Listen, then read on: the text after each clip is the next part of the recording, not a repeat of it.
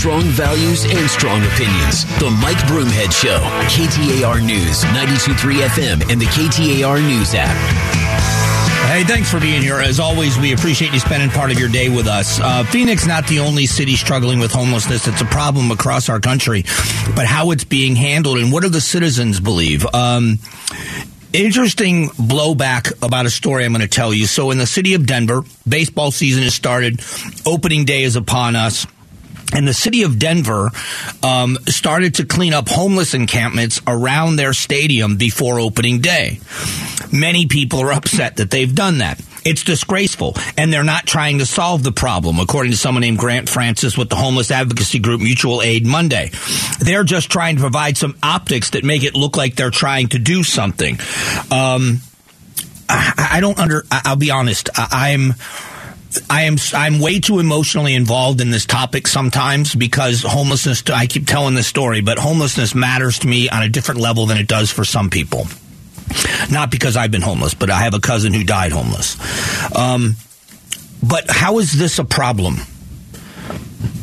I don't understand how this is a problem.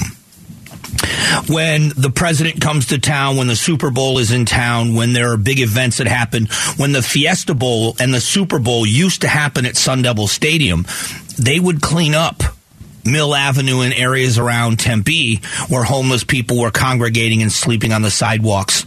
And they did that because the national media was going to be here and we wanted to put our best foot forward. Just like you would do if you were having guests at your house.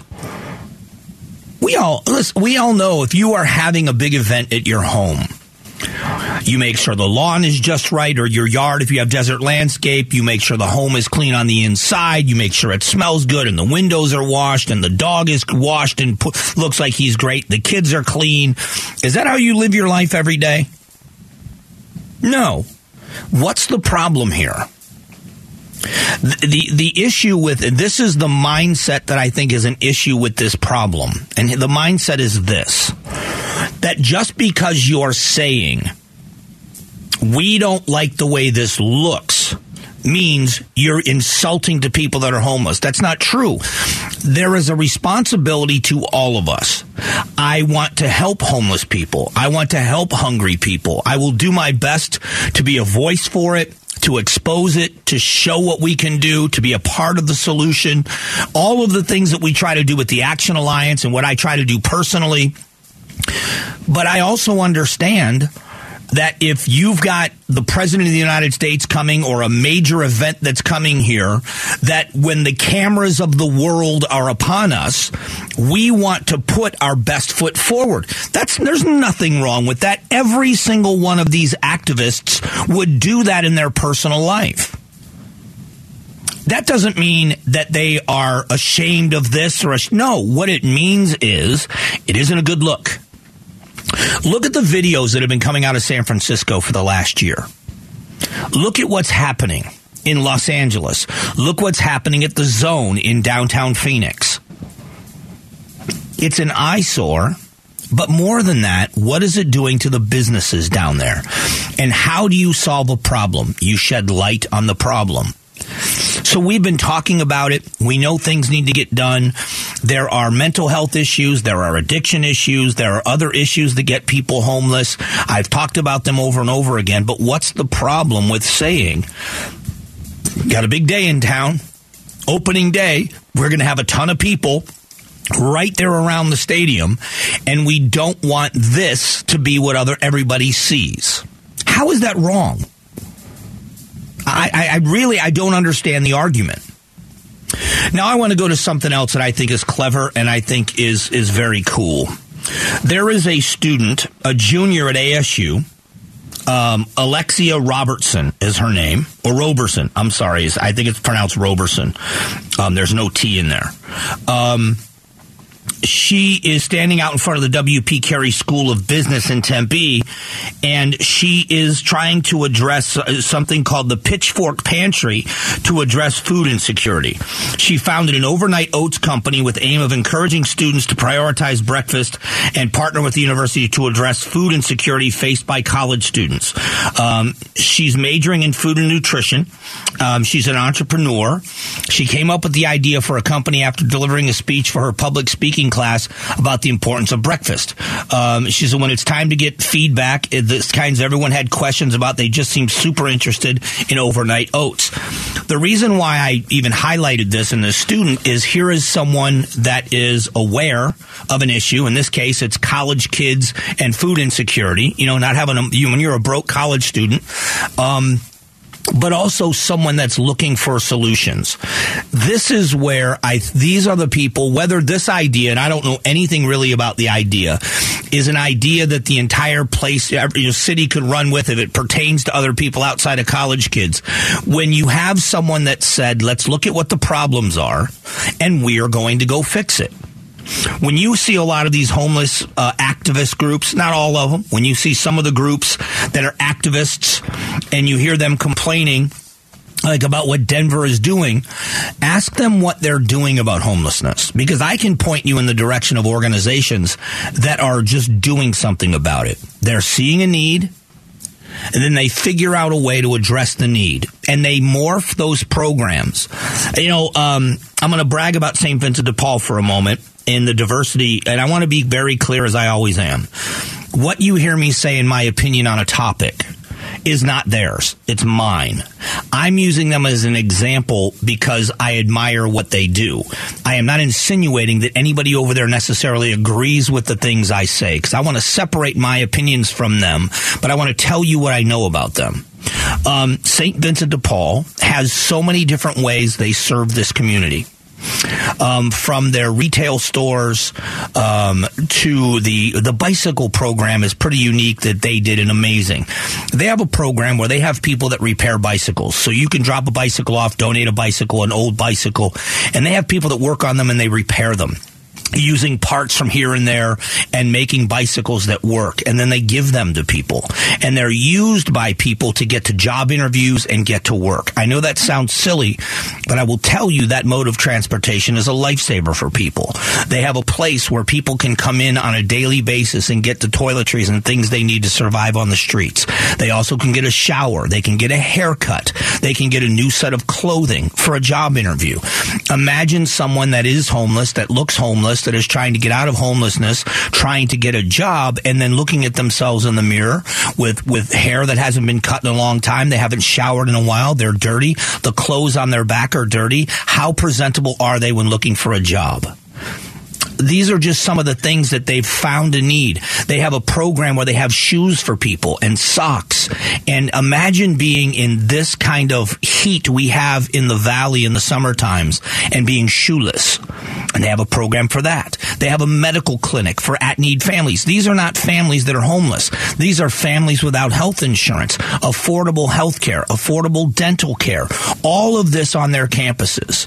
My point is there are organizations out there, St. Vincent de Paul being one of them, that not only identifies needs, and they don't champion the government to change this and fix that.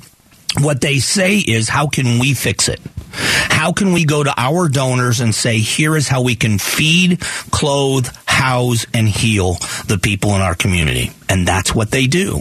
And I want those organizations to get all the attention. Solution-based organizations. And I think they are absolutely one of them. Coming up in a moment, President Biden has, it looks like, some obvious changes in his energy policy I actually agree with. We'll talk about that coming up in just a moment.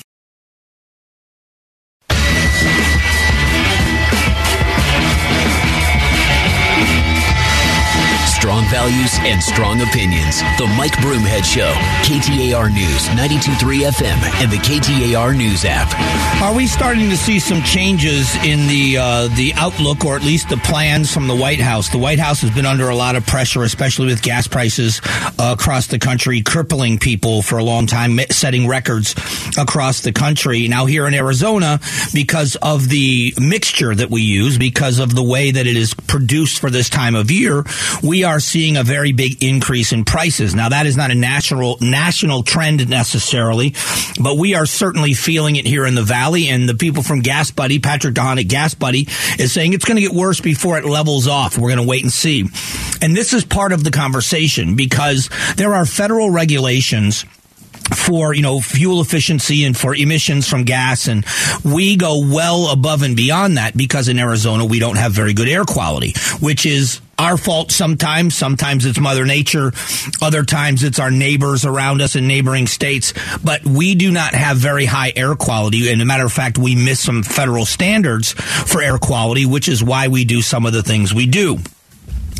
But is the White House changing its policy? The Biden administration is selling oil leases and gas leases in the Gulf of Mexico. Fossil fuel energy companies looking to extract oil and natural gas from U.S. waters in the Gulf of Mexico got a boost on Wednesday.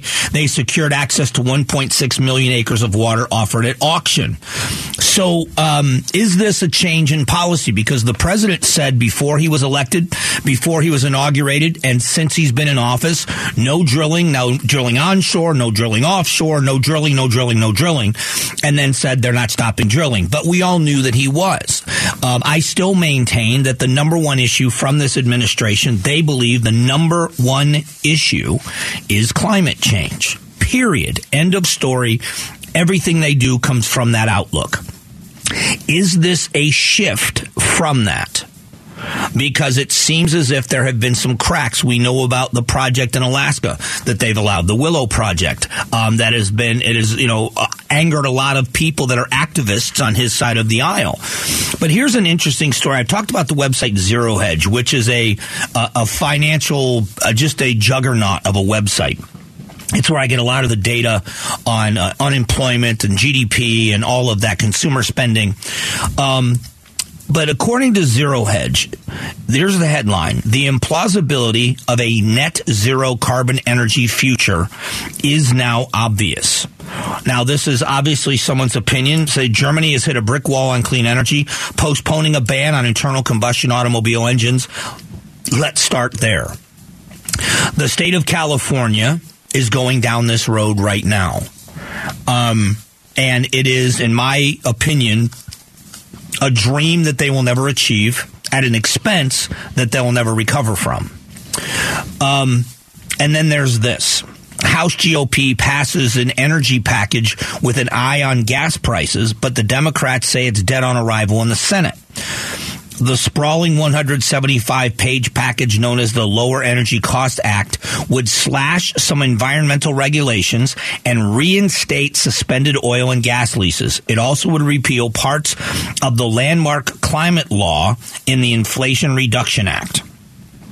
So this is the reality that people have to wrestle with, and I don't know what the best way to have this conversation is. I just tell you, I'll never get elected to an office because I would handle things differently, I think, than most people do. And I probably would be advised against it.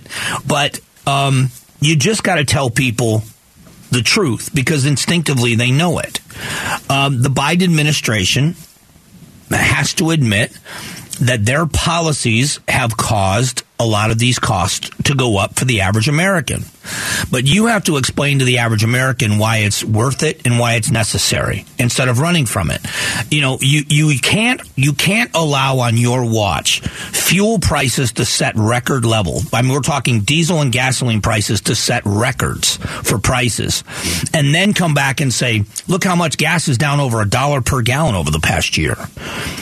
They were under $3 a gallon for 4 straight years in the previous administration. You can't run from that, nor should you.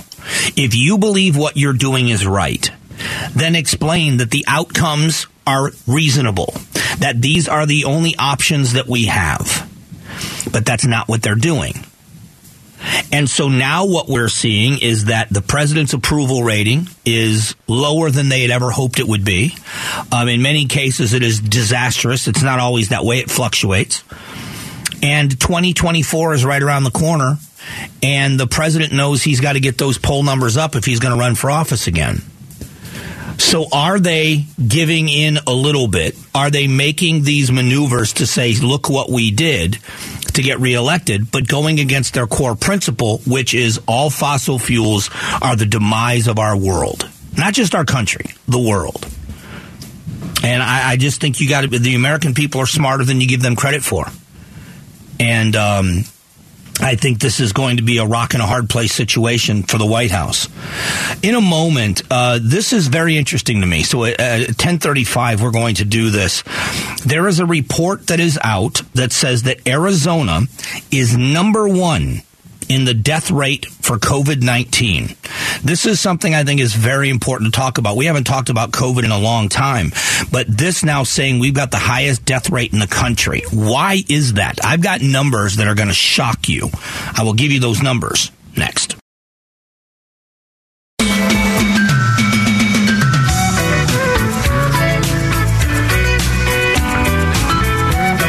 Strong values and strong opinions. The Mike Broomhead Show. KTAR News, 92.3 FM, and the KTAR News app. Hey, thanks so much. I appreciate you spending some time with us. This is from Cronkite News, a very interesting story. Arizona had the highest rate of COVID-19 deaths in the nation over 3 years, according to a research analyst. I think Arizona is a state with inequality, some poverty, and ultimately some of the vaccination rates and behaviors didn't line up and have good outcomes. So I want to talk about this because it's something that still fascinates me. I still track the numbers every week, and I watch the changes and the trends and where they're going. Now, where we've been recently is we've been in a very good place. It's been around a 10% positive test rate. Last week, I think it was at 7% positive testing rates. This week it was a little over 10, but we've been around that 10% area of positive tests. So when somebody goes in symptomatic and gets tested, about 10% or a little less than that are becoming back as positive tests. There were 3,258 new cases recorded last week in Arizona. But here's what's fascinating about this. The numbers are incredible. When you look at the number of cases, the 65 plus age group has grown. They weren't necessarily the highest in infection rate. They have grown because less and less people over the age of 65 are opting for vaccinations. I'm not advocating for or against. I'm giving you data.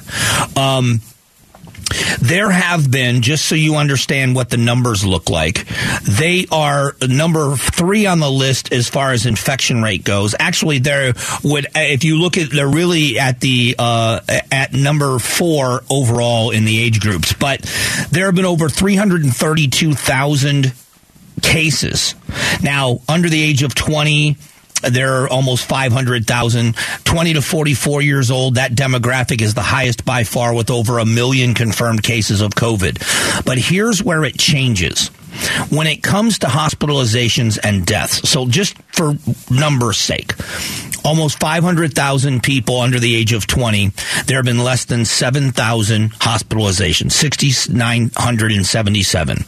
Overall, since the beginning of COVID, under age of 20, there have been 81 deaths associated with COVID-19.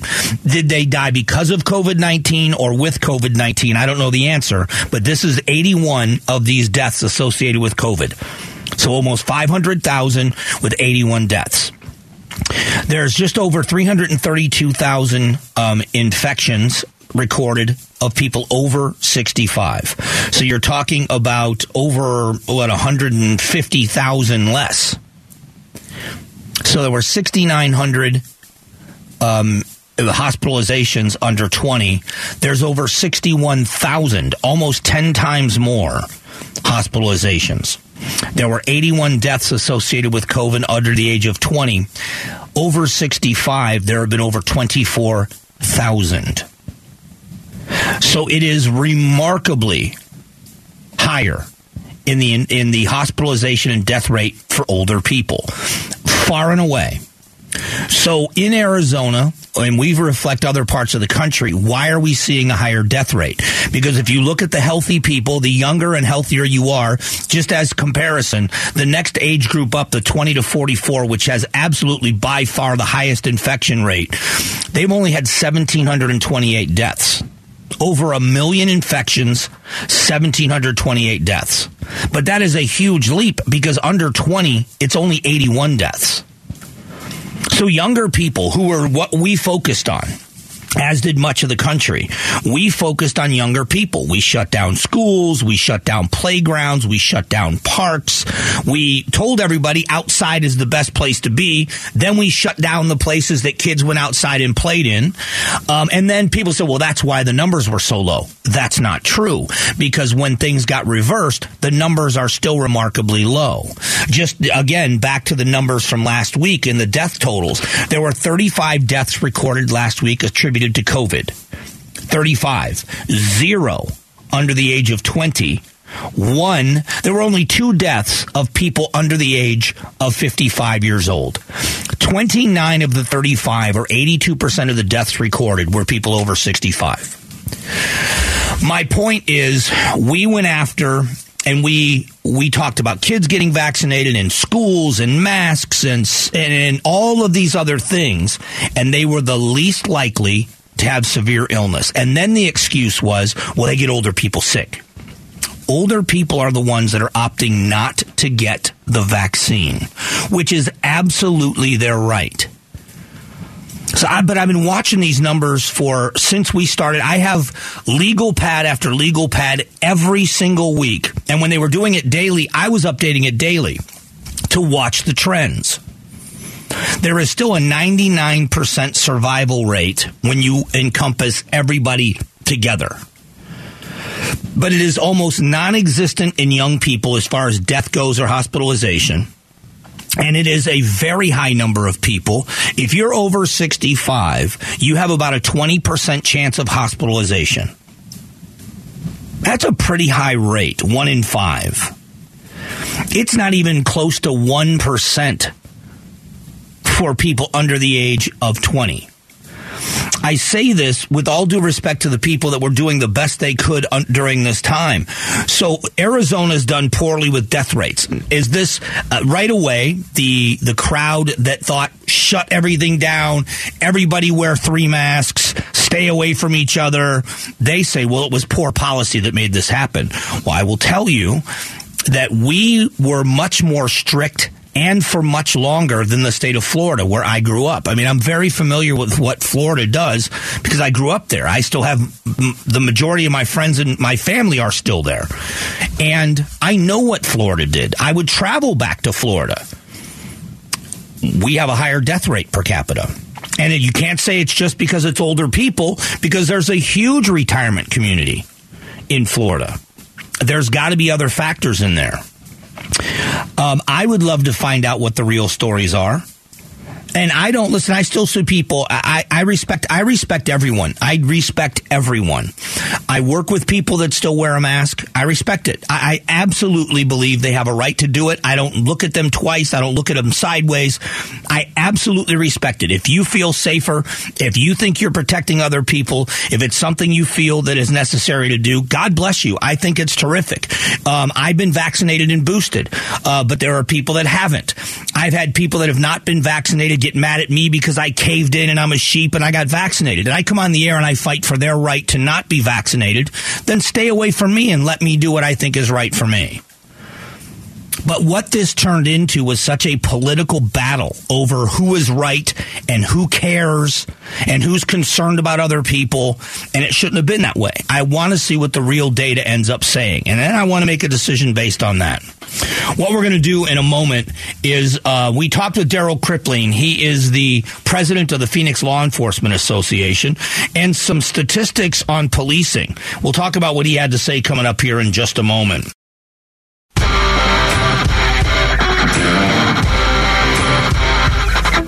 strong values and strong opinions. The Mike Broomhead Show. KTAR News, 92.3 FM, and the KTAR News app.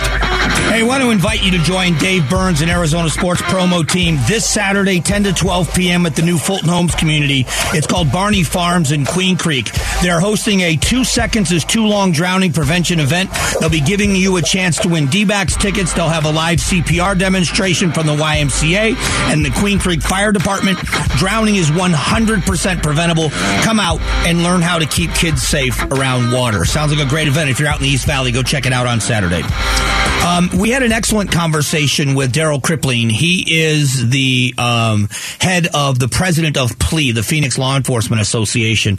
That is the police union that represents most of the rank and file street cops. There's a sergeant and lieutenant's association, but the patrol officers and all of that, this is the largest union that represents them.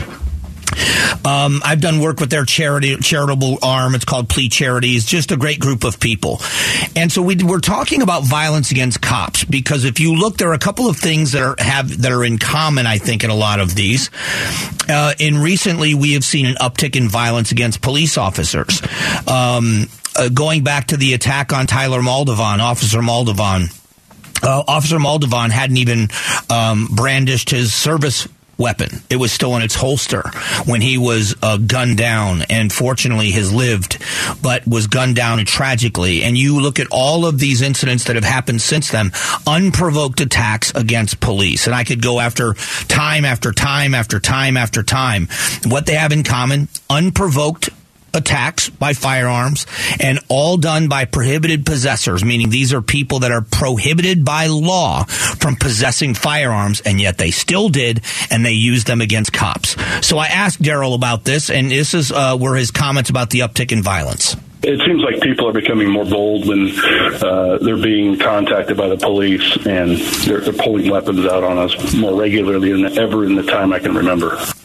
So I talked to him about this disrespect or disregard for human life. There is a lot of disrespect, but it's almost as if those that are choosing to be criminal in their acts don't care that the police are there and see them as an adversary and willing to do whatever they can to get away with their crime.